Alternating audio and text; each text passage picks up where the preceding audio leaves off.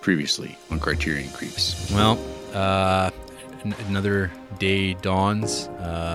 Another show will be recorded. And that will be number 4 in our Criterion Collection Creep.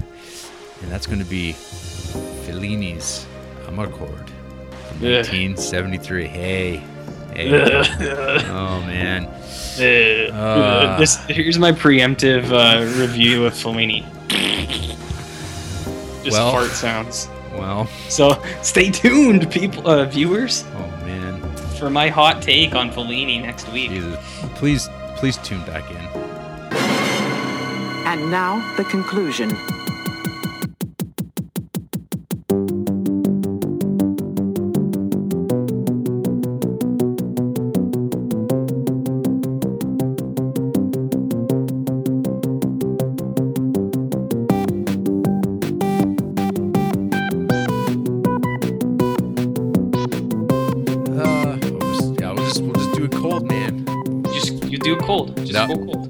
This is the Criterion Creeps podcast, where two fools have no other choice now but to go spine number by spine number in order of release of that Criterion collection.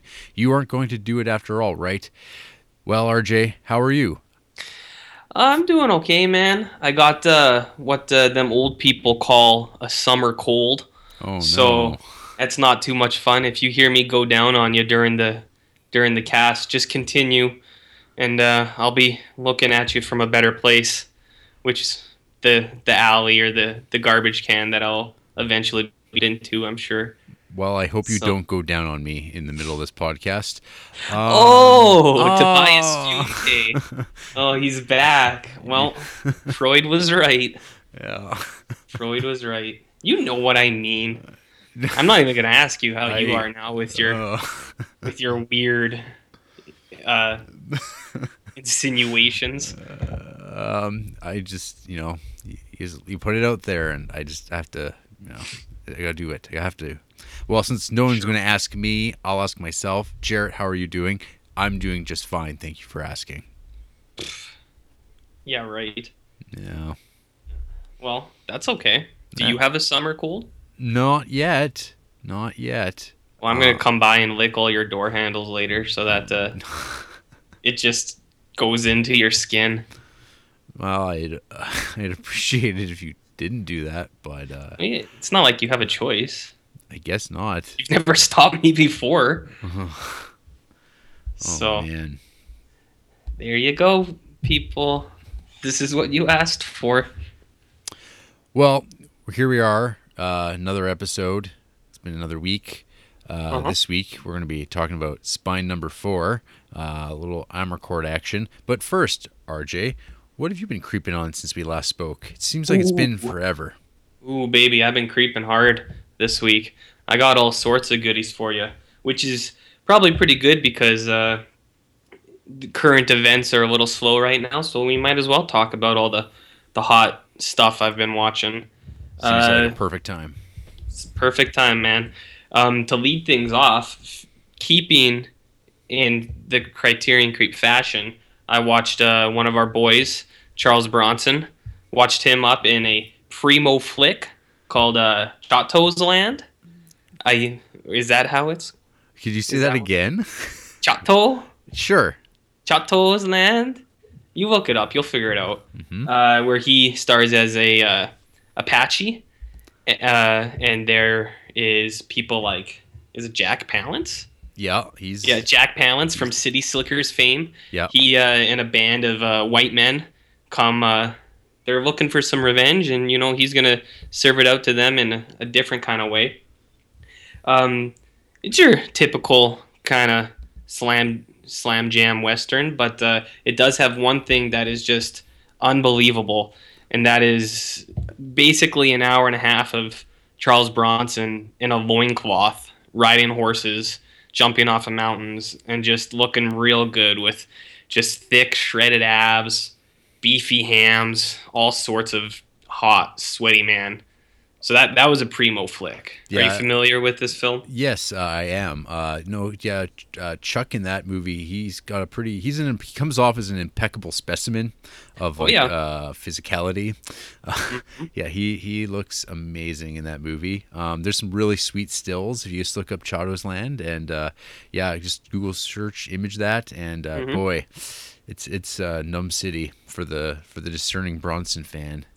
There you go. Exactly. I think those images might even make some fans.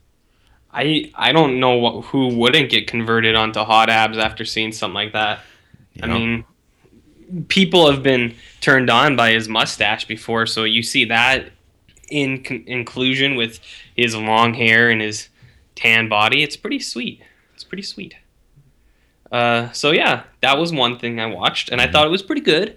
The first hour is a little bit of a drag, I think, but later you see a guy fall face first into fire, so that's pretty cool. Yeah. That was a pretty rad scene.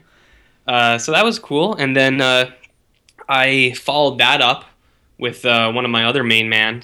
If anyone's curious, I have 4 main men. Yeah. I've already discussed Chuck Bronson. I've discussed Mel Gibson before. He's one of my main men. Yeah. Then also we got John Goodman, America's National Sweetheart, who I've also mentioned. And then Brad Dourif, God's favorite son. I don't know if I've ever brought him up before, but I'm sure. Not yet. I'm sure. I've heard about it. But. Yeah, you've heard a good deal about it, but maybe come the October months when I'm knees deep in some Brad Dourif goodness, I'll have more to talk about. But anyways, I watched Get the Gringo with one of my main men, Mel Gibson, and that was all right. It was nice to see Mel back doing stuff.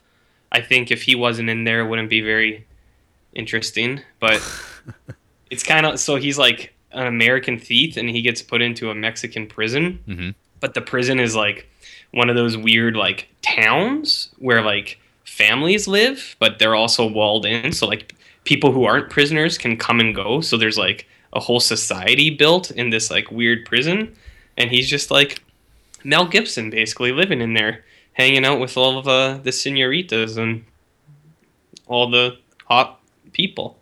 So it was all right. Is everyone in the town just like they just happen to live there and it's a prison, or are they all criminals? Half of them are criminals and half of them are like the family of the criminals, like also living there. So like Mel Gibson bunks down with this one senorita and she's got like a kid, and like the kid lives there. But, like, he's not a criminal. He's just, like, a 10-year-old kid that lives in the prison camp with his mom. Huh, okay. And, there's, like, a town, so there's, like, vendors and, like, there's no, like, cells or anything. It's basically, like, free governing. And then you got, like, the dude in, like, the bathrobe who lives up on the penthouse floor, like, controlling the whole prison town, basically. Okay. You know, that old chestnut. Yeah. So what did Mel do to land himself in this fictional prison town? He was a bank robber, and he drove through the U.S.-Mexican border, and his car broke down. He was fleeing American cops, and he drove through the border into the Mexico zone, and then his car basically broke down, and then he was arrested in Mexico. But they didn't turn him over because he had fat cash after robbing the bank, so the Mexican cops just stole the money and popped him into the shantytown slammer. As they do. Yeah. So, like I said, it was all right. I liked Mel, but, I mean, it's pretty hard not to like him unless you have some sort of personal gripe about his everyday life and stuff. But, I mean, there are worse guys out there. Was the movie shot with kind of a perpetual yellow filter over it? I noticed that Hollywood seems to like doing that when they're trying to show you what Mexico looks like. Usually it just means yellow filter. Yellow filter? Yeah. I want to say as seen in Traffic and Breaking Bad, probably most famously. Ooh, actually, speaking of Breaking Bad, there was a cameo appearance for 20 seconds as one of the American cops. Everybody's favorite Hank Schrader from Breaking Bad, Dean Norris. He was playing basically who he was in Breaking Bad, just in Get the Gringo for like 20 seconds. So that was real fun. Great. But yeah, so that was okay. What else did I get into? Oh, I watched an ultimate slam jammer from the 70s called The Cat from Outer Space. And if you are unfamiliar with this one, I think it was like 78 or 79. is a Disney film based on a book that I actually have. If you guys want to see this book, call me up or hit me up on Twitter. I'll send you a picture of me holding the book. And basically, the premise is spaceship lands. And they're like, "Oh man, it's aliens." But then a cat comes out, and they're like, "Oh man, it's just a cat." But the cat can talk, and he has telekinetic powers. So that's super cool. And he kind of falls into the hands of this scientist, and he's like, "You got to help me fix my ship, man." And he's like, "Whoa, you're a talking cat." And then hilarity ensues as more people are brought into the life of this talking cat, and they say, "Whoa, a talking cat." But no one believes him until he like levitates them, or he'll like pour his beer backwards with his telekinetic powers. The cat's name was Jake. Yeah. He was like a little tabby. It was pretty nice. I thought the movie was pretty good, but there is a scene where they pretty clearly sedate this cat, so it's like not moving, and that's kind of fucked up. I didn't much care for that, but It's movie magic, RJ. yeah. Well, at least like you could tell the cat was still alive. Is where like when I watch like Pet Cemetery, like it looks like they really kill that cat. Like I've seen animals go down by like injection, and that Pet Cemetery cat, I could be wrong. If not, that's like some sort of cinema magic, as you call it. But I'm pretty sure Pet Cemetery, they kill that cat for real.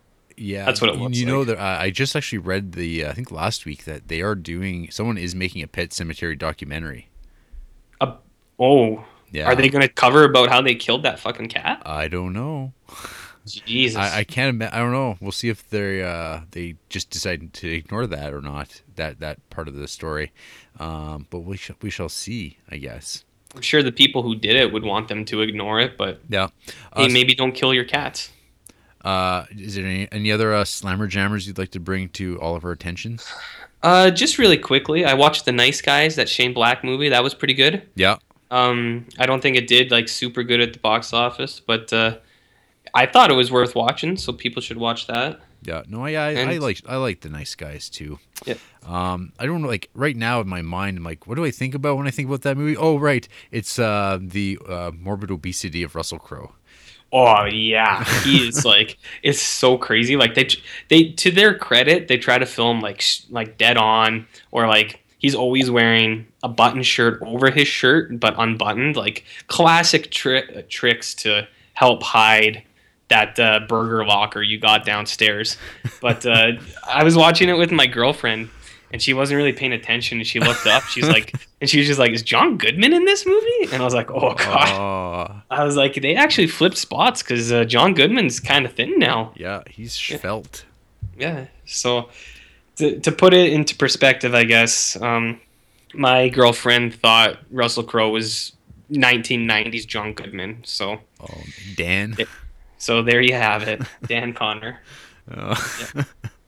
But that's kind of about it. What you been creeping on? Well, what have I been creeping on? Well, first thing I'll throw out there is I watched the Charles Band production Arena from 1989.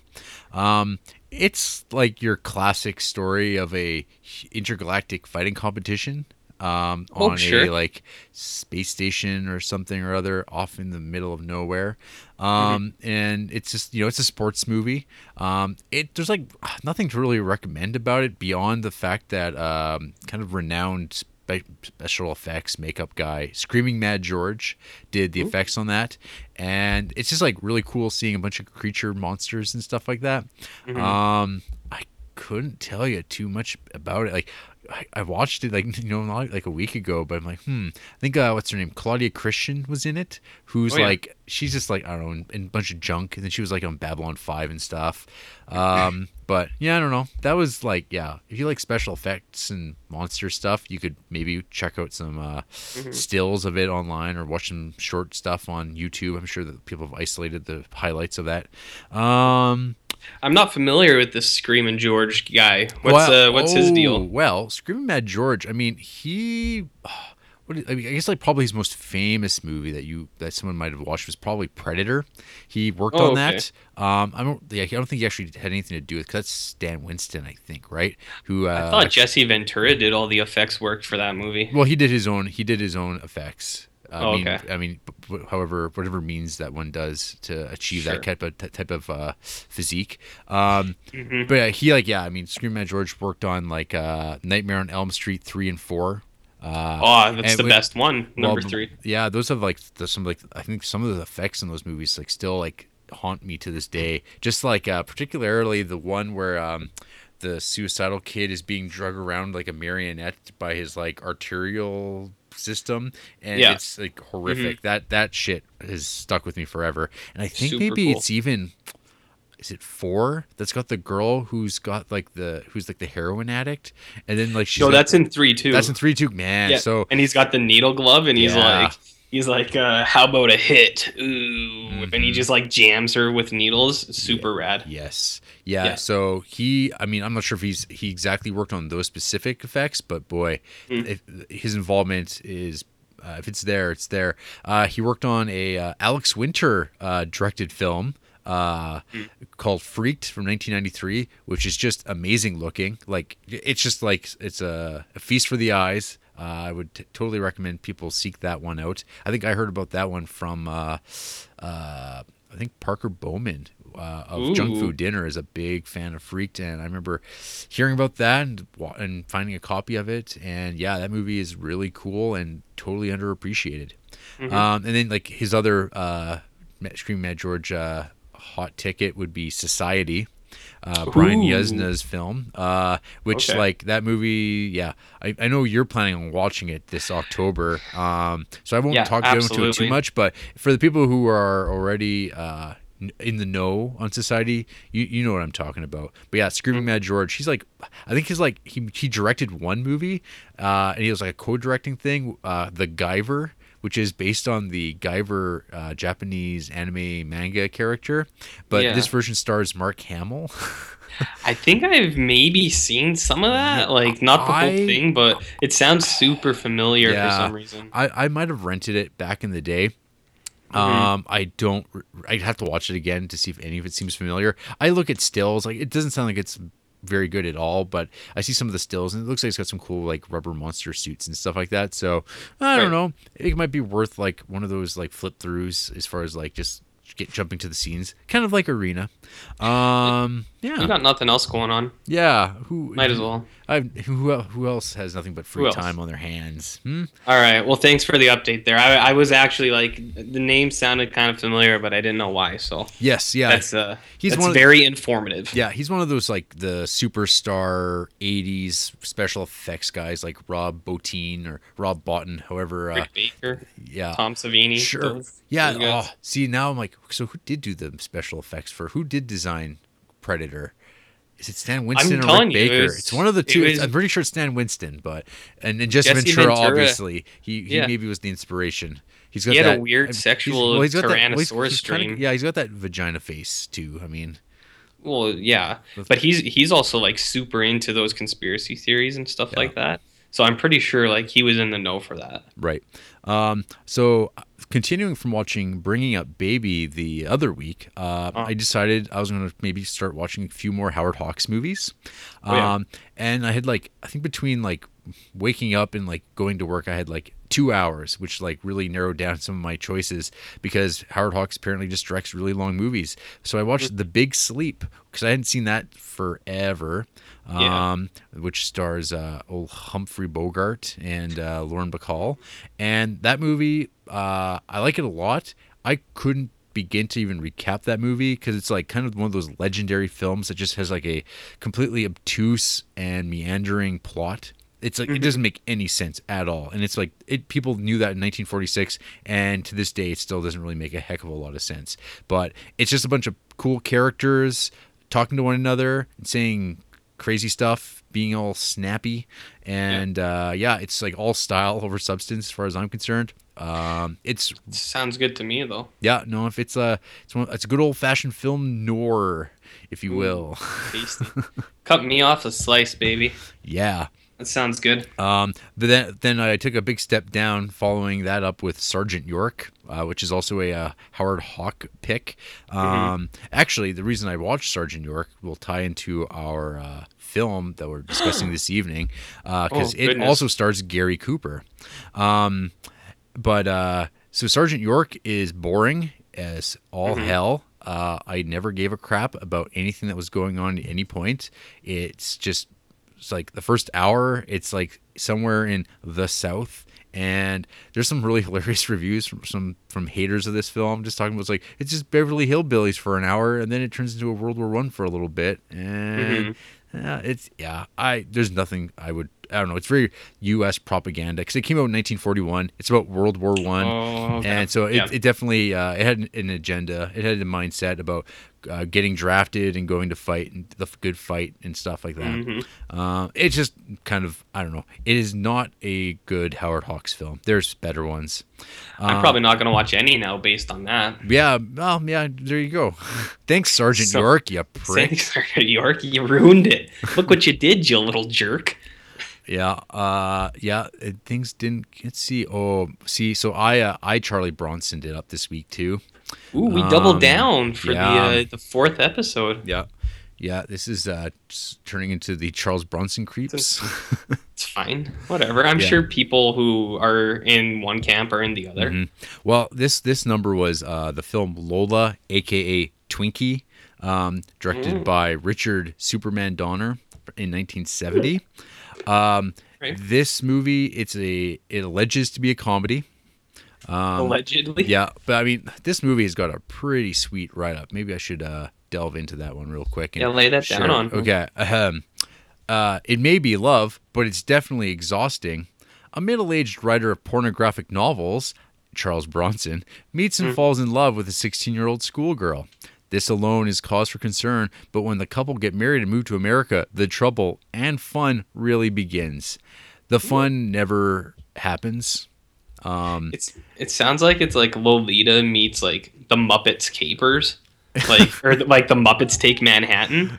Yeah. Is that what it's like? That's what it sounds like it's being pitched as. God, did they get into hilarious hijinks? Oh, it sounds like such a better movie than what that is. The movie, we watched like a bad like French rip of this movie because I don't even know if like what sort of distribution this thing had. Like it's just like gray, brown, desaturated, almost sepia tone film, and it's like it's supposed to be an upbeat comedy. And the theme song, people should really seek that out, of Twinkie. It's something else. But yeah, this movie is nothing. It's don't watch it. Just stay away. It's definitely hands down the worst Charles Bronson movie I've watched yet. That's too bad. It's the bottom of the barrel for me. It was just boring and listless. Not even Chuck could bring a little bit back. I mean, he's sans mustache, which always is like that's a hurdle. I mean, there's very few films without the stash that he can overcome that handicap. But and this is definitely like the worst of the worst of his endeavors. I mean, it's like, how exciting is it to see Susan St. George just wandering around in like schoolgirl outfit? I don't know. That could. Susan St. George, Susan George of Straw Dogs. Yeah. That's what I meant to say. Anyway, it's just it's crap. There's some guys who are going to be all over that. Some dudes are all over all sorts of things. I'll take Muppets Take Manhattan over that any day of the week, buddy. For sure. So, and then I guess like the last thing I'll really talk about is I think on Saturday I came across this cool little list this guy on Letterboxd put together of like the highest rated film of every year since like the beginning of time. Where film existed, and I was like, a lot of these are just like silent short films that are like sometimes 6 seconds long to like 15 minutes each. So I'm like, I'm going to mainline all these ones I've never seen before. So I did that, and that was a fun use of my time. It seemed like you made a whole day of it. Yeah, I mean, really, it didn't take that long. But I mean, there's some. It's neat. It's kind of a fun thing to see. One of the highlights was man walking around a corner. It barely delivers on its title because there's like frames missing from the film. It's basically a guy on a street and he may have come around a corner. It's too hard to call. It's vague. It's vague. Is vague. it left ambiguous, like Yeah. the end of Inception? Like Yeah. it's like, is he gonna go around that corner? Did he like, walk around the corner? Is this all a dream? Maybe that's what Inception really was. Like, I don't know. I'm not Chris Nolan, but this sounds basically like the same thing. I guess I should have asked you before we started, but like, so what's the canonical way of pronouncing George Méliès' name here on the Criterion Creeps? George Millis. George Millis. Okay. So Jorge Millis. Okay. Yeah. So Jorge Millis,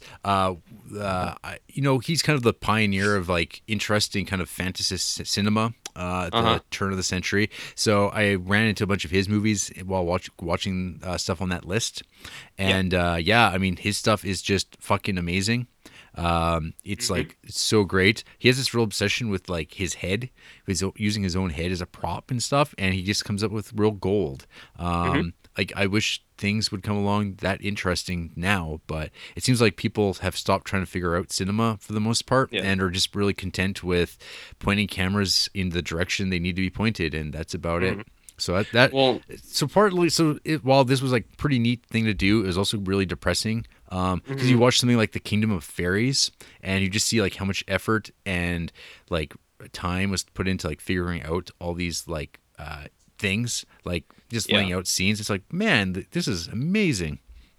Another highlight was basically you just watch any George Méliès films and they're great. And then there's this one called The House of Ghosts from 1908, which I had never seen before, but it's got this really great like little still that goes along with it of this like horrific monster thing. And I was like, oh, I'll watch that. It's only like 6 minutes long. The director of it is like Segundo de Chamon. I'm butchering. Is that the correct pronunciation? Do you like your words mispronounced on a regular, frustrating basis? You've come to the right place, folks, here at the Criterion Creeps podcast. Anyway, this monster ghost thing is like one of the scariest things I've ever seen in a movie. It's just really upsetting. And you've seen my bathroom bloopers. Wow. Sorry, keep going. Oh no, that's about it. Yeah.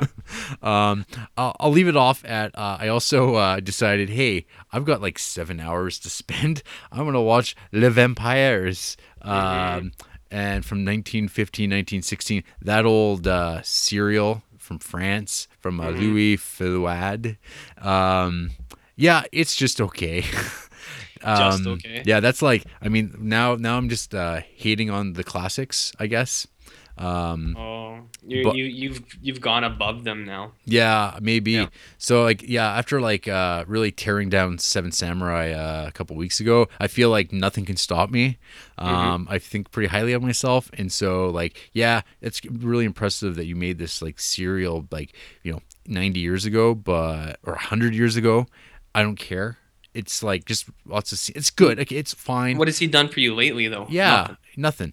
So it's just a lot of scenes of people standing in rooms, one man at a desk, another man talking to that man at the desk, and discussing things in expository forms. That's how you did things at the time. But I don't know. There's like the big thing that I guess I always think about with this film is like there's like a handful of really great visuals of just like the black makeup, sort of just like figures in dark cloaks kind of moving through like secret passages and stuff like that, which is all well and good. But I mean, when you have like a 7-hour runtime, that stuff probably only makes up 5 minutes, maybe 10 minutes. Did it have any super long fingernails? No.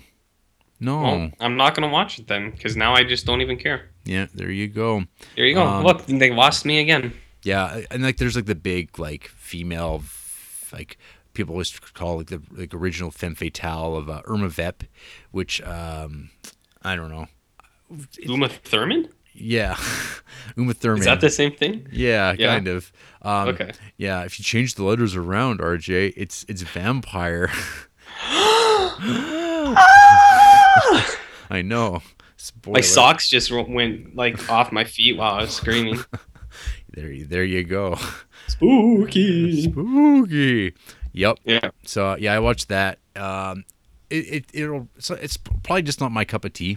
I like my silent things in the form of shorts. I like things about 5 to 15 minutes long. Right now, I was looking at this list I've got of like stuff I should be watching, and I've got a D.W. Griffith's Intolerance to watch.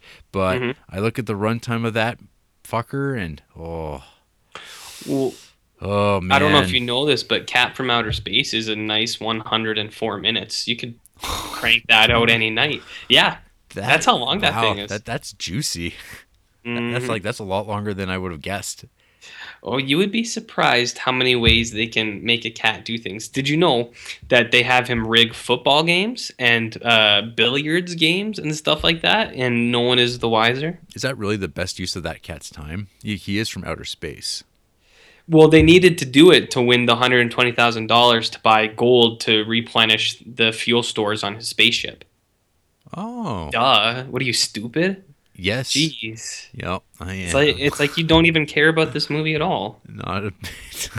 That's what we're talking about tonight, right? Is Cat from Outer Space not spine number 4? It is in the RJ collection, I think.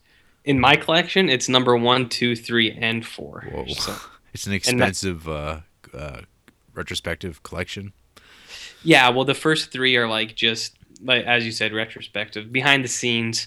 One of them is just a 2-hour film of the cat sleeping, naturally, of course. In reference to the Chris Marker film, a cat sleeping to music. Cat sleeping, yeah. It's close, but like make it like 3 hours long, and then it's almost what we have. Well, so there you have it. There you have it. So I guess this would usually be where we talk about news, but I've noticed that like the theme of our news discussions have usually been more of our complaints with modern culture and the world. So I propose perhaps we should have a new title instead of just a general news segment, something like Criterion Gripes or I think Criterion Grapes sounds a little bit better. Yeah, okay. I don't know if it's relevant, but I don't know. So what was your second suggestion? Oh, perhaps just like the Griperion collection. Huh? Oh, that's pretty hot. Yeah. Yeah, I like that one. So I put my vote in for the second one, okay, but we can let the viewers decide. Well, Griperion collection it shall be for the time being. Yeah. So RJ, do you have any gripes you'd like to bring to the table? I have a single one for you, and I'm not sure if it's necessarily a gripe yet. It remains to be seen, but it is the only news I have, and I'm not really sure what to think. So maybe you can clear this up for me. I heard that to the general public's surprise, it's already been filming for 2 weeks. They are filming a spin-off to the John Turturro character from The Big Lebowski. Jesus. Nobody fucks with the Jesus. Yeah. That character apparently, they've already been filming it. It's a spin-off from him. I do not think that the Coen brothers are involved in this. Nor is Jeff Bridges. But I did hear that I don't even know if this is true, but he gave his blessing that this be a thing. Like somehow Jeff Bridges' blessing is the do or die thing for it to get made. But anyways, so I know what you're asking. You're like, but that character, didn't he expose himself to like a kid? Is that what the movie's going to be about? And apparently not, but the actual synopsis is a little sleazier. So go on. The current title for this thing is called Going Places, and it's going to star John Turturro, Bobby Cannavale from The Station Agent, I believe. I don't know what else he's in. Doesn't matter. Yep. And I think Susan Sarandon. And this, I'm not kidding, this is the synopsis for this movie. 2 thieves compete to give a woman her first orgasm. That's it. That's it. That's it. That's all it is. So, why? I don't know if that's Susan Sarandon because, don't get me wrong, Susan Sarandon's one foxy lady, but are they playing her off as like a kid, or is that the kid that gets Jesus in trouble into the Big Lebowski and why he has to go tell all his neighbors that he's a sex offender. I don't know, man. Oh. Do you understand this at all? Do you? No. I mean, okay. The first thing I would say is, I guess to cut this, what sounds to be awful thing, a break, is that I remember when I heard years ago that there was going to be a Fargo TV show. I was just like, fuck off. It's like, that's just the stupidest shit ever. Like, there's no way this could possibly be good. And then I watched the first season of Fargo, and it's like, oh, this is like one of the best television shows ever made. So there's that possibility always, but you know what? I just like, it doesn't even make any sense. It doesn't. Yeah, what's the point? Yeah. What are you doing, John Turturro? Like, Fading Gigolo wasn't a big enough sell for you? You have to, like, dig deep into your past characters? It seems weird, though, that, like, he would be allowed to do that. Like there's, like, at this point, too, it's like, based on that synopsis, it's like, there's, like, no reason to even link this at all to Big Lebowski. It's like, well, he wasn't a thief, was he? Or, no, he wasn't. He was just a guy bold. He was just a greasy dude who was, like, a sex offender, right? Yeah, that's about it. Yeah. So I guess maybe that fits, but like you said, this could have been anything. It could have still been a guy who bowled, and it could have just been a clever wink to the audience. Yeah. And it didn't have to actually be some sort of prequel to The Big Lebowski.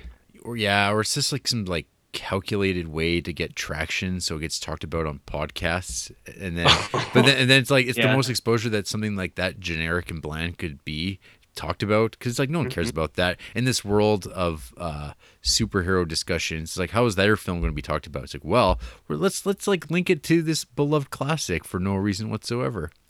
Well, it does have Bobby Cannavale in it, so it's got that going for it.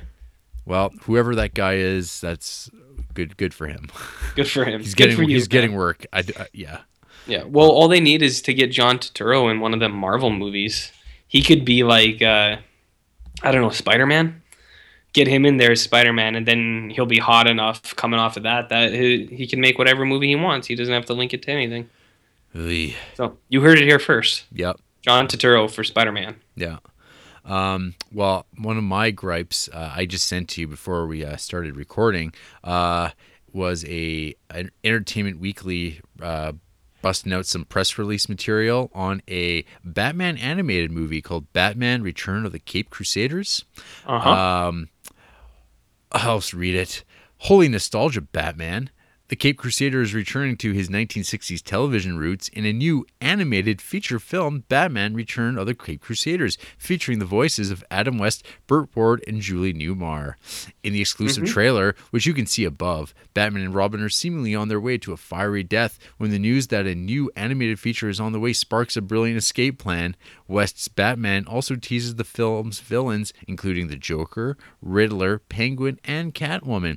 The classic Batman television series, which ran from 1966 to 1968, saw West's Batman and Ward's Robin face off against such villains as Newmar's iconic Catwoman. Fans can follow the bat signal to their favorite online and retail stores for Batman Return of the Caped Crusaders from Warner Brothers Home Entertainment and DC Entertainment when it's released for digital HD on October 11th and Blu-ray on November 1st. So RJ, what did you think of this news and this trailer? I think it's kind of bullshit that they're going to release the DVD an entire month before the Blu-ray. Why aren't they releasing it on the same day? Sorry, that's not the DVD being released on October 11th. That's the digital HD. Yeah. Still, just put out the physical copy. People who are going to want to buy it are going to want to buy that. I don't know. I don't care. I think it's fine. Adam West is old, man. Let him do whatever he wants. I have no like hard ties to 60s Batman. Like, sure, I think it's cool, but I was born in 1990. Like, Michael Keaton is more important to me than Adam West and his whole gang. So I don't know. This is just going to be marketed to old dudes anyways, so let them have their cake, I guess. I don't even know who's going to be the market for this. I mean, so when I saw this, I watched the trailer, and I just like, the animation's horrible, which I think is like pretty well par for the course when it comes to these like DC animated movies. They're like all bad. They look bad. The voice acting was like particularly phoned in. Like it's just like so flat and wooden. Well, how old are they? Like 90? Exactly. They're Yeah. really old. And like You know, they don't have a yeah. lot of passion for the material. They're doing this for a paycheck, which is fine. But I think my biggest problem with this is like when you're revisiting like the 1960s television show, I think the biggest appeal for me with that material is that it's live action. There's something about like that the actual cloth material and like paunchiness and like just like the absurdity of this stuff playing out in the real world, whereas like Right. when it's like in an animated form, it doesn't matter. It's like, well, it makes total sense that Batman and Robin like look the way they do because they're fake, they're not real. Whereas like kind of the camp nostalgia and like charm of like that old like TV show and that movie is that there's this disconnect between how they're behaving and like everyone's treating it. It's like it's completely normal. Like it's so animating it just seems to be completely missing the point. And it just reeks of just like, oh, we got this intellectual property and well, let's just do it. And it's crap. I love old Batman 66 stuff. When I was a kid, it played in syndication all the time on YTV. It was like I'd watch that and Get Smart all the time. I loved it. I still do. And this You were just, a kid in the 1960s, is what you're saying, right? yes, yeah. Okay. Yeah, that happened.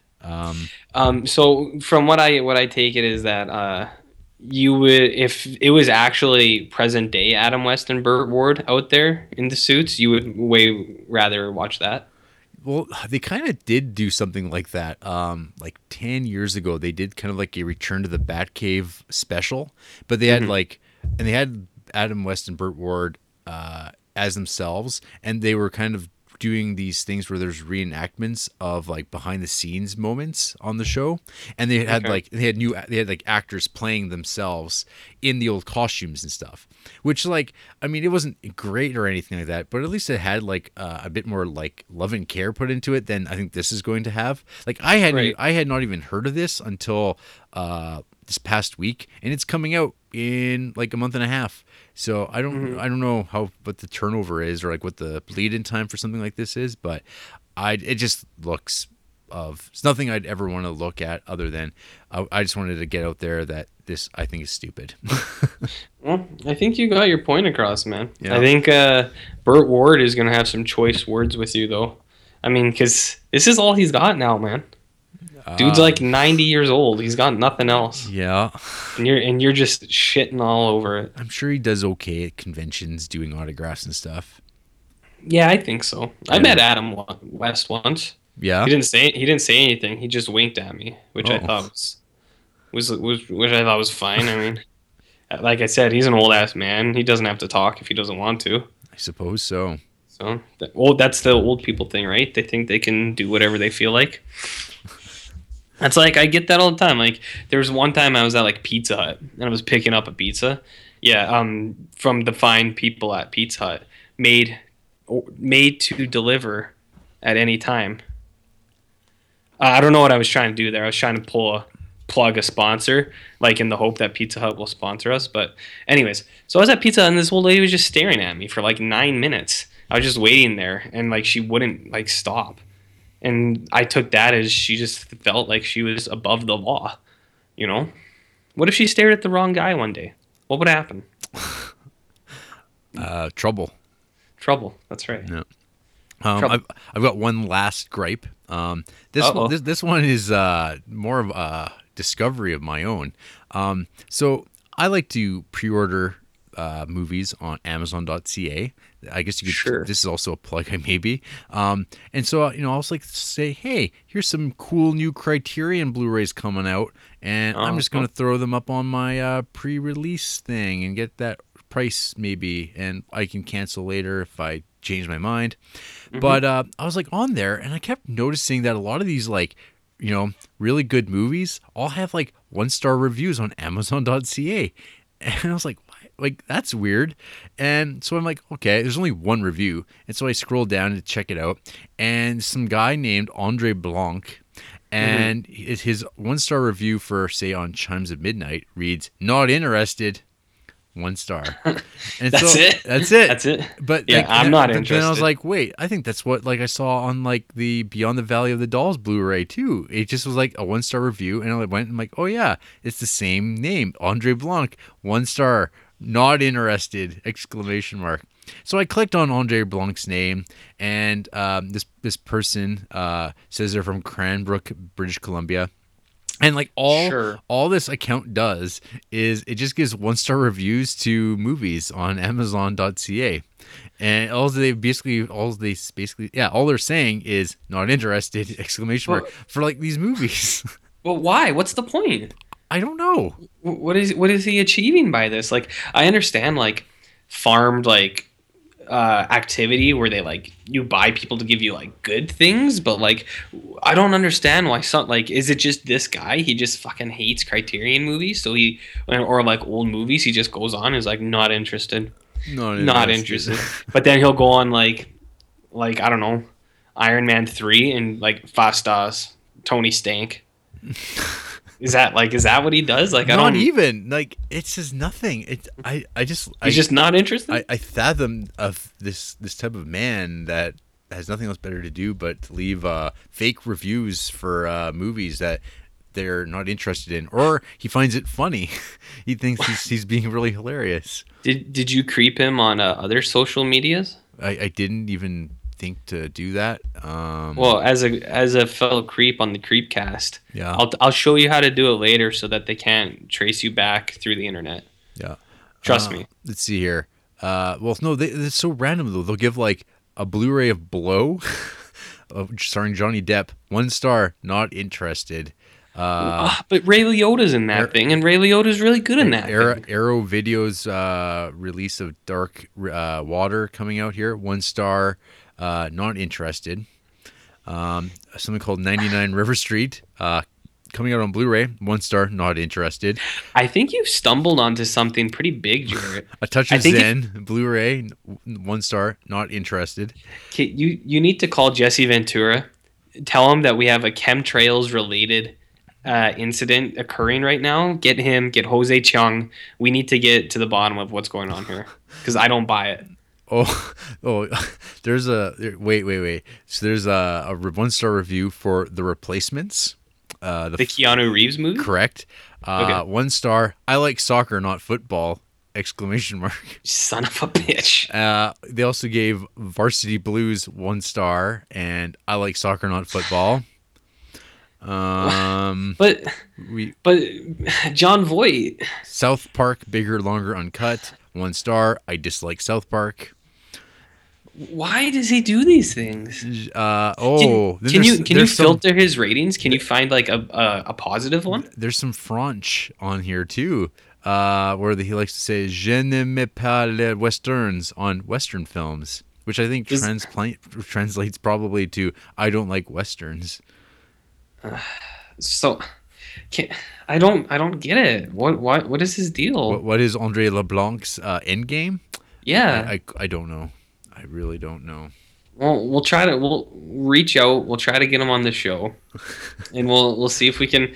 He might just reply that he's not interested, but we'll cross that bridge when we get there. Well, I hope that he maybe finds our show on iTunes or something like that, and leaves a 1 star comment. Yeah, and just says not interested.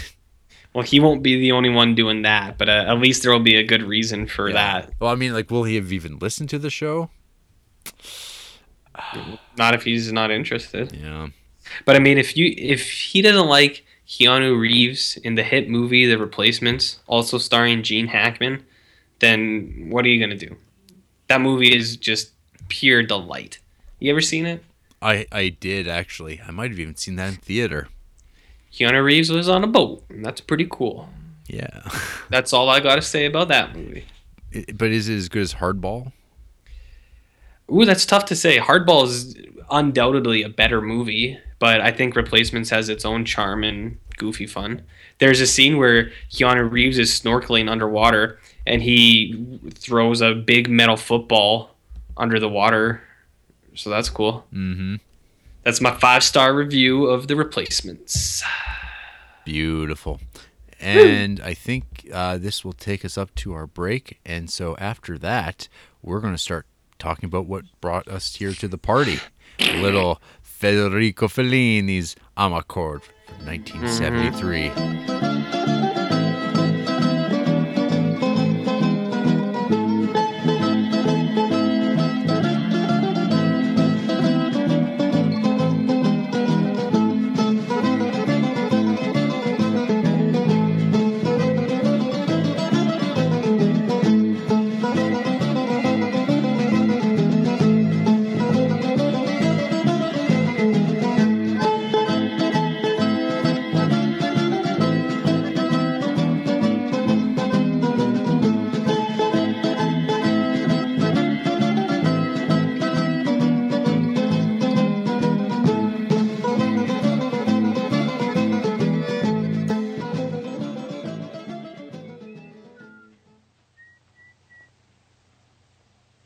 Federico Fellini, Amarcord. Fellini remembers the 1930s.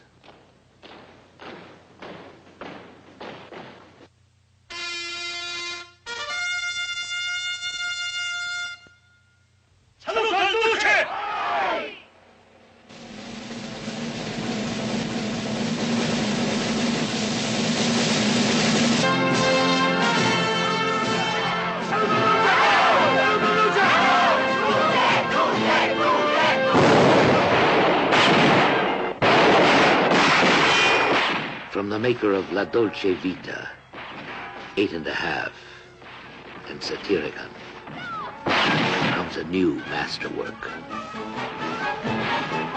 The new Fellini,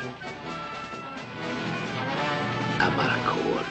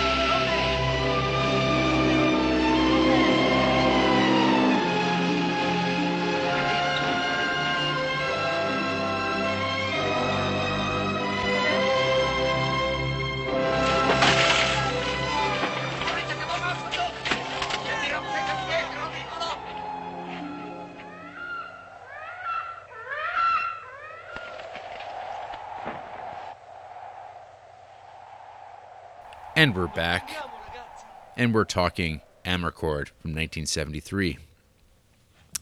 Talk a little bit about the film first. Pollen snow falls over the village of Borgo San Giuliano.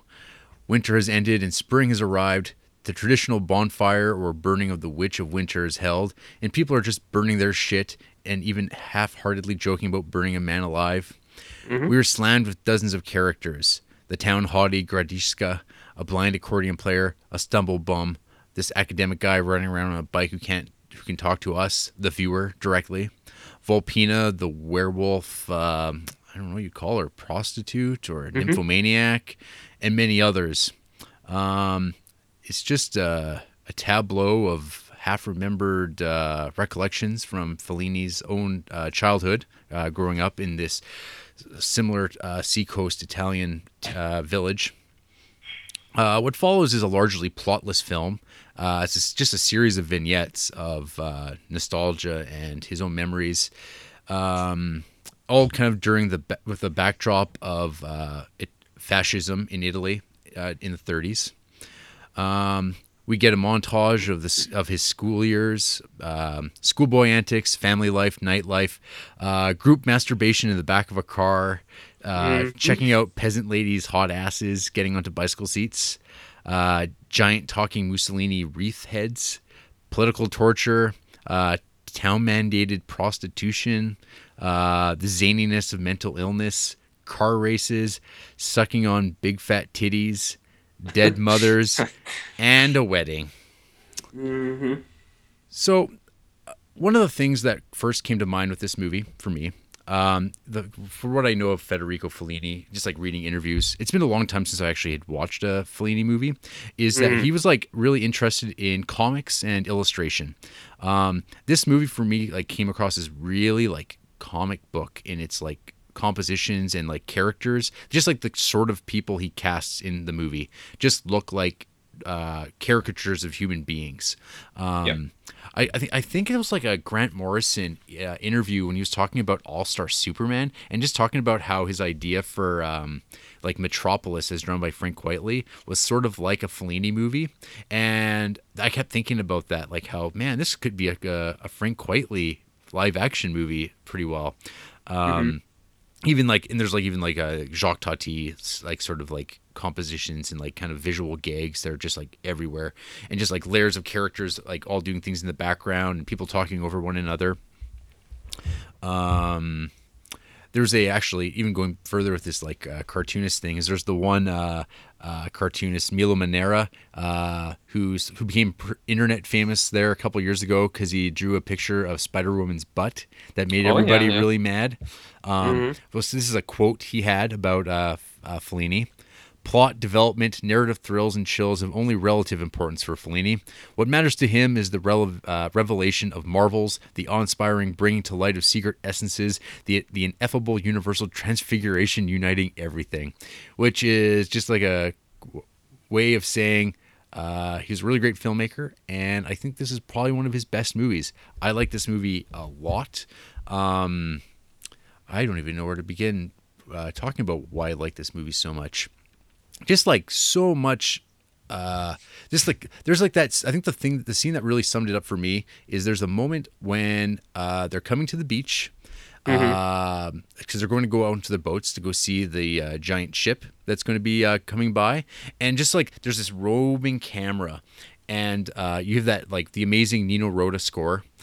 Just playing, and just all these characters just like flowing by. But it's all kind of central, like the central figure of this shot is this like just like overweight guy in his swimsuit riding his bicycle, and you see all these other characters kind of passing him by, a bunch of school kids like on the sidewalk walking along, and it's just like, man, what like a just amazing thing this movie is. Like, because like you watch so many movies, and like most movies have nothing resembling that at all. Right. It's just drives me crazy how easy he makes it all look. So RJ, did this movie have enough body humor for you? Well, to lead off, I have to preface this a little bit. I went into this movie with heavy trepidation. I've only seen 2 other Fellini flicks. 8.5, which is undeniably pretty great, and La Dolce Vita, which I watched a couple months ago.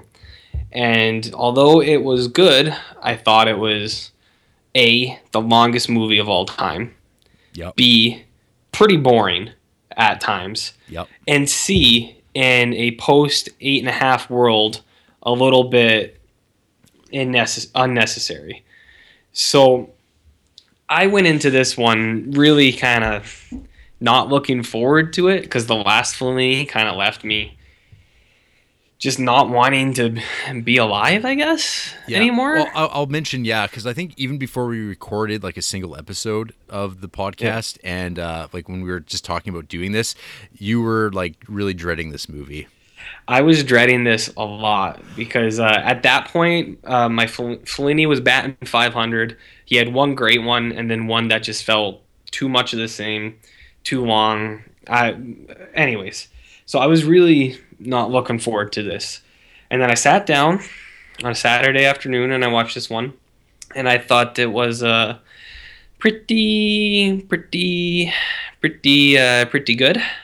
I thought it was a very good movie. It did not.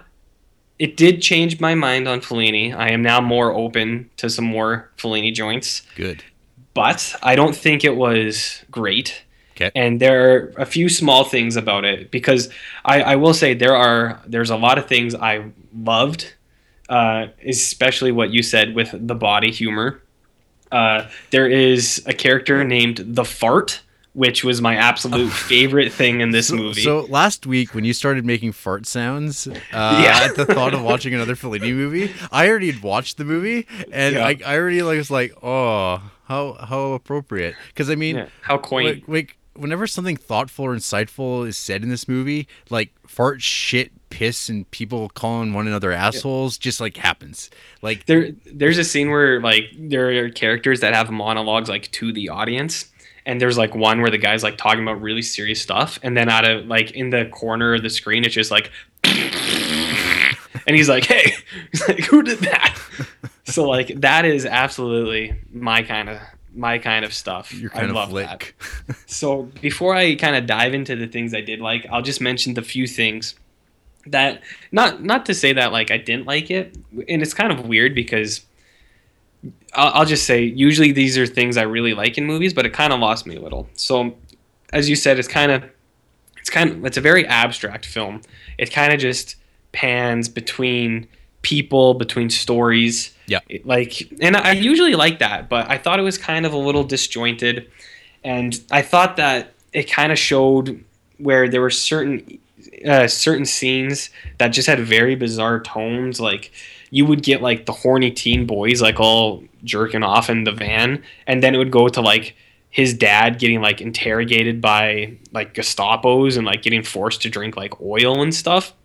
And I thought it was kind of a weird contrast, but like I get why he does that because I guess that's the point, right? Like that's how he remembers these things. Yeah. Is like he remembers the town life, the goofy stuff, but then there's also that like hidden dread of like fascists like in like coming out at any time. So like I get all that stuff. I didn't think it went together as well as it could have. And like I don't know how you would change that. I have no suggestions to make this movie better or different or anything like that. I'm just saying that that's kind of where it lost me a little bit. So for me, it's not a masterpiece or anything like that. And it's for those kinds of reasons. However, there is some absolute amazing stuff in this. Like, as I said, the character named The Fart. I love that. It was absolutely amazing. The kind of... It reminded me of Stephen King's Dreamcatcher, the book, not the movie. How at like any given time, there was just farting. And I thought that was really cool. It's like the movie Dreamcatcher promised to be and never delivered on. Yeah, it's the promised potential of that amazing book and what it could have been. That's basically what it was. One of my absolute favorite little quotes here that I had written down was one guy said that the lady wanted to get posterior intimacy. Yeah. I thought that was really fun. I've never heard that before, and I'm going to try to lay that down with the missus later tonight, see if she flies with that. She might. I'll let you know next week whether or not it goes. If that doesn't go, I'll try the fart gambit and see if that works. Like you said, there's kids jerking off in cars. There's ladies with huge breasts. There's an entire segment on asses. What I got from this movie was that Fellini is just a big old horn dog. I don't think anyone would deny that. No, I'm sure that's been said many times before, but this was where I personally found that out. There were two other lines that I thought were really funny, just out of context to lay them on you. One was the doctor's an asshole. I can go to bed whenever I want. I thought that was fun. And then the other one was dip your cock in a coffee. So I thought that was a fun line too. Yep. But no, yeah, like there's a lot of stuff that I like. Like it's indulgent. It's kind of depraved, carnal. Yeah. It's just kind of, Those are I all guess, my favorite words. yeah, and farts. So, there was one other line I thought was really funny, where when you see kind of like the main family and the dad's getting mad at the kid and he chases him out of the house, and then the dad says, "Who fathered this piece of shit?" Yeah. I thought that was really funny. So, I don't know. Mm. But anyways, like that's kind of the stuff that I liked. So, kind of, I guess the point, like it worked, is teen boy humor, just a bunch of horn dogs farting and looking at skirts and butts and stuff. So that's my kind of jam right there. Yeah. Hey, do you want to know who has this on their top 10 films of all time list? Larry Flint. Ray Bradbury. Ooh, Yeah. I do like old Ray. I know. I didn't know he was an old horn dog too, though. Oh, he probably. Yeah, they're all, basically all. I mean, when you're old, you become a horn dog. Yeah, that's true. Yeah, I guess. it comes with the territory. Yeah. Mm-hmm. Some other facts to throw out there. This movie was, or Fellini was nominated for Best Director and for Best Writing on this film, for as an original screenplay. It won Best Foreign Film in 1975, which is, I guess, like 2 years after it was released in Italy. So I guess that was the old times when things had like weird lapses as far as like how release schedules work. Unlike these days. But even still now, like things will like be like released and screened for critics in 2015. They'll appear on best of lists for like the best films of 2015. But like no one can watch it till 2016. And right. yeah, maybe it's one of those type of deals. But yeah, there's this wonderful. I love quotes tonight. Quotes, yeah. Roger Ebert had this bit here, which I think will be actually pretty helpful, maybe as a guide for like as we're going through the Criterion Collection, because all these directors are quite well represented in the Criterion Collection. Right. So Ingmar Bergman achieves his greatness through thought and soul searching. Alfred Hitchcock built his films with meticulous craftsmanship, and Louis Buñuel used his fetishes and fantasies to construct barbed jokes about humanity. But Fellini, well, movie making for him seems almost effortless, like breathing, and he can orchestrate the most complicated scenes with purity and ease. He's the Willie Mays of movies. And like that's like when I think about like in eight and a half, like just like those scenes of like all those characters dancing, it's like kind of like that. There's like the old cliche people trot out of like, oh, it's like so Fellini-esque or something like that. And like there's like those like in those things where you're like, yeah, no, he has those things in his movies. And I guess like one of the things he would do on set with his movies is that the actors would be like, I mean, you probably noticed that like his characters everyone's dubbed. Even like they're all Italian, and that's like one of those like weird Italian like production things where characters everything would be dubbed in later, be American actors, or if they're speaking English or they're speaking Italian, they get dubbed into Italian after the fact. Right. But I guess like what he would have doing in his scenes is he'd have music playing. And so they're like his characters are sort of always moving and bobbing to sort of like a music that's not necessarily there. And I think that it creates this really like great effect of just like a liveliness in like all his scenes. That stuff is just so neat to me. The one thing that came to mind was like there's that Italian race car scene, which apparently is a thing that happens in Italy. And like there's a Wes Anderson short film called like Castello Cavalcanti from like 2013, and it's just Jason Schwartzman. He crashes his like his little sports car into a cafe or something like that, and he gets out and has coffee at a cafe. And I was like, oh yeah, it's just like in Amarcord now in my mind. And even like there's like the Grand Hotel, which like it's like, oh yeah, Grand Budapest Hotel. And then there's like the one like academic narrator in Amarcord. It's like Bob Balaban in Moonrise Kingdom. It's just like, like man, Wes Anderson, he really digs into his Criterion Collection, I guess, before he starts making a movie. Maybe that's why he has a lifetime achievement award there, and anything he makes just automatically gets filed away into the Criterion.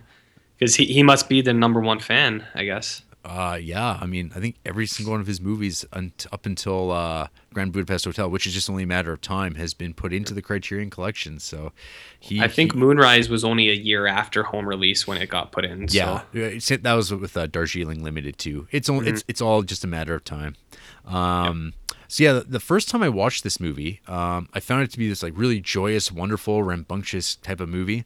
Watching it the second time with the commentary track going, the sinister nature of people really started to come more into focus, and like kind of like how like mean people can be.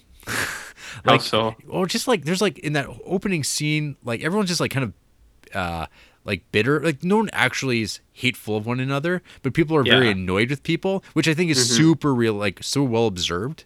Because I think there's just, if you lived in a small community where like everyone has like grown up with one another for like generations, like you would everyone knows everybody knows everyone's dirty little secret, and like you still have this like kind of like overarching sort of like Catholic Church body over top of everyone, kind of guiding like the morality of everyone. So you still have to be kind of nice to people, but I mean, there's all these like moments where like characters are just like really like mean to one another or just like backhanded to one another, and like I think I always come back to that scene where like there's like the one guy who's at the top of the big like pyre that they're about to set on fire, and they start making jokes about, we're gonna let you burn alive. Yeah, it's like that old chestnut. No, I thought that was pretty fun too. It's pretty playful. Yeah, I mean, who hasn't been put on top of a pyre before? I know. Being chased out of town.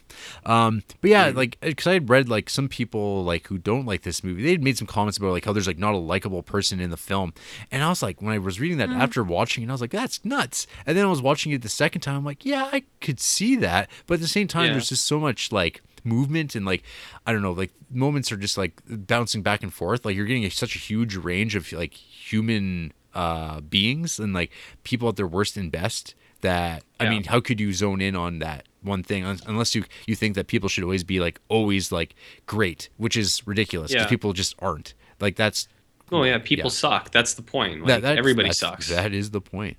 I checked out the commentary track by two dudes. Two dudes? Yeah. Is that new? Yes, this is the first duo, and it seems like they actually recorded at the same time, like almost like they were doing podcasts before podcasting. Yeah. Ooh. How very tart. Yeah. Couple of tarts. Yeah, so they're going about this in a very academic way. They're really all about like critiques of like power structures and male-female relationships within systems and boring. Yeah, it's kind of film scholarship at its finest and worst. It's like, I mean, RJ, do you think Fellini was ever really concerned about representations on the screen of people? No, all he cared about was blowing the biggest fart or filming the fattest ass. Well, like, it's pretty clear. I mean, this goes back to like the thing I was talking about with like cartooning and comics, which is like a medium which is about like iconic representations of people. Like you go by the stereotype and you go with the funniest way of depicting people because it's funny, and it's short and it's shorthand. I mean, you think about like all those like the school teachers that they kind of like blow through, and it's like each one of those characters, it's like they are drawings. Like there's like one of the special features on the supplements on the supplements. Yes, come on, get it right. Yeah, jeez, I know. The supplements. There's a one that is about his drawings for like the film, and just like he has these like visuals in his mind about what these like characters look like, and he jotted them down, and then he cast people that like kind of suit that energy of what those people look like in drawings. And so I don't think he worried about like how does like do particular like gender types or like how like certain like people's roles in society be represented in film. I don't think he gave a crap. He worked it because he's like he knows how people watch movies because he was like a person who made movies and watched movies. Well, it's a visual thing too, and it's real. Like everyone, like you said, the teachers, everybody has that like old teacher that you can just look at and you're like, yeah, I know that guy. It was like an old bald white guy with like his tongue like sticking out of his mouth just a little bit, or like his other characters like the village fox, like that lady, or the young teen heartthrob with his soft blonde hair, just kind of peeled back a little bit. Like these are all real life people that everybody knows. So I think it makes sense. Like I Yeah. get it. Yeah, I mean, I think that's like how a lot of like successful things operate. You use types to like kind of construct things because they're like packed with cultural knowledge. People are going into watching these things. I mean, even though this is a movie about Italy. I mean, I get these like shorthands because these are kind of like, I mean, at least in the Western world, these are like universal cues that like I think are like, yeah, you have to use these things because if you're constantly deconstructing things, like people are just not going to get lost with what you're wanting to do. Well, I guess like one thing that I kind of wanted to maybe bring up was just like we've talked in private about the television show Stranger Things. Stranger Things, conversations. which is a television show that deals in nostalgia. And so I was like thinking about that when I think about Amarcord, which is like a movie about nostalgia from a lived experience, whereas something like Stranger Things is nostalgia for entertainment. Like, which is like why, I don't know why. I think it's something like that nostalgia for like nostalgia's sake, right? Well, is that what you mean? Or? I just mean like it's almost like having it's like I have like one like so if Amarcord, which is like whatever in Roman language was like roughly translates to I remember. So it's about him actually talking about memories that he experienced in his life. Like these aren't things that he watched on television. Stranger Things is nostalgia for entertainment. Like it's nostalgic for like it's like these are the movies I have nostalgia for. It's not like about what those filmmakers experienced. Because I mean, obviously, I mean, I'm not expecting like every movie with like alternate like parallel universe monsters to like, oh, you have to like, did you experience that? But no, I think what you mean is, do you mean that it's like insincere? It's I don't think it's insincere. I think like there's legitimate nostalgia, but I think it's like a bad form of it, I guess. Like I don't pandering. Not even pandering. I think it's just like misguided comes to mind. It seems like you're just going for it's like being nostalgic for something you never did. It's so hollow. Like okay, yeah. Like yeah, it's like why do you care about like Steven Spielberg movies more than like what your life was like growing up, I guess. I mean, I guess there's a bit of snobbishness, I guess, in the way I think about it. But for me, I mean, why would I make a movie about like, I want to make a movie about like Texas Chainsaw Massacre-esque sort of events happening in my life. And it's like, well, I watched a movie about that, but I have nothing to say about that beyond, wasn't that cool when I watched that in another movie before? Right. Well, I guess you could say they're just trying to emulate something they like, but right. I know what you mean. Like, that kind of stuff didn't bother me as much. Like in Stranger Things, the nostalgic stuff. Like, because it seems pretty clear. Like a lot of, like not just you, because I remember you said that a long time ago, but like I've seen other people bring that up recently about it. Like it didn't bother me that much. There were just certain instances where it seemed like entire scenes were set up specifically to deliver like a nostalgic like comment. Like there's a scene later in this season where like they call the high school teacher to like get his opinion on something, but they call him and he's watching the thing and he's like explaining how they did like the special effects and stuff. But like the reason they called him like it's totally unnecessary because they like need help building something, but the girl who like needs it, like she knows what to do already because she's the one who like told them this is what we need. So there was like no real reason to call that guy other than to like show a scene of him watching this like now famous 80s movie. So I don't know. Stuff like that was like one thing I thought was weird, but some of the other things I can get by or get past. Like it didn't bother me as much. I guess like, well, I mean, in that case with that teacher, like that teacher character, I mean, it seems like the nostalgia with that character is because not so much that like the Duffer Brothers had a teacher that was actually like that, but it's more like this is nostalgia for those type of characters in movies that we watched, rather than like what my actual teacher was like. Because there's always like, well, he's like the guy, he's around because he knows about science, and so he's useful when it comes to like giving information that's relevant to the plot, because the kids don't know, so he's like the Mr. Wizard kind of character. But it's like that character doesn't like it's not a lived-in experience. That's like the lived-in like memory of watching a TV show that had that type of character. And I just like, for me, it's like, well, I know which one's more interesting to me. It's something I would watch. Yeah. Well, you brought it up once too, like the absent father, like the aloof parent, like just totally unaware of what's going on. Like that seemed like another one of those things in that show. So I don't know. Yeah, I don't know. Who's to say? I don't know. I don't know why I felt the need to bring up that, but I guess like when I'm thinking about Amarcord and I think about nostalgia at this moment in time, that's the online discussion about that Stranger Things show, which I will just throw out there that I watched the first 5 episodes and I just didn't bother watching the last 3 episodes at this point. But I know. Yeah, but you're also a bad person. Well, yeah, I am a bad person. That goes without say. Definitely. There are a few shows I just give up on. Daredevil season 2 was one. I watched half of that and I just said never again. But well, not never again. I just don't care anymore. I think I lasted about 15 minutes on old Daredevil. Yeah, well, I plunged through for a while and then it just got to be too much. Too much. You know what Netflix doesn't have? Farts? Well, yeah, it doesn't have Amarcord. That's true. Yeah, so they can't handle the farts. So what's the point? What's the point?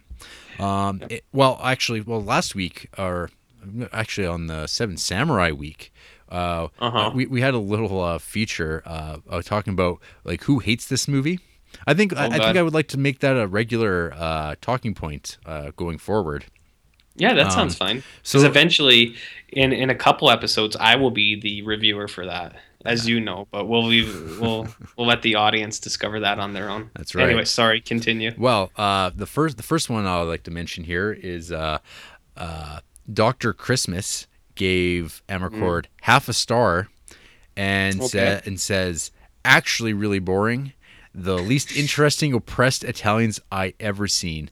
Always knew Fellini was a hack. Okay, I have one question for him. What other oppressed Italians has he seen? If these are the least interesting ones, what are some other ones? I need him to follow through with his comment. Well, in a few months, RJ, we're going to be watching Salo, and oh god, we're going to be coming back to Italian fascism, baby. Yeah, well, that's another one I'm not looking forward to. There in the next 10 episodes, there's 2 that I am absolutely dreading, and one that I'm not going to watch. So, okay. But we'll cross that bridge when we get there. We've got Heretic. He gave this 1 star. He says repulsive. The nostalgia here feels like an early grave, a refuge for someone who has stopped living. What? Yeah. Doesn't make any sense. Yeah. And then we have Jeremy Jones. Jer. Old Jer. He gave it 1.5 stars. He says, moving up. Italian cinema and Fellini in particular continues to elude me. This is the least impressive offering I've seen from Fellini yet. Everything I don't like about his other films is magnified here to almost parodic proportions. An insubstantial review for an insubstantial film. Please skip it. Oh God. If that's how he feels about this, I can't. How's he ever going to make it through La Dolce Vita? I don't know, man. Jeez. I don't know. He's pleading with you too to skip it. Like, he really had a problem with this movie, I guess. Yeah, people have problems out there, my friend. Well, I'm not as heated up as the last time we did this, but because that movie I really liked, and hearing criticisms drove me crazy. But yeah, those people are wrong. Paul Soldner, he really hit it out of the ballpark. Yeah. Well, hopefully we can get more input from him on other classic movies soon. Yeah, hopefully he pops up again one of these days. Yeah. Well, I think that concludes our discussion of Amarcord. After the break, you'll hear from us again, I guess. Maybe. Maybe. Yeah. If I haven't gone down.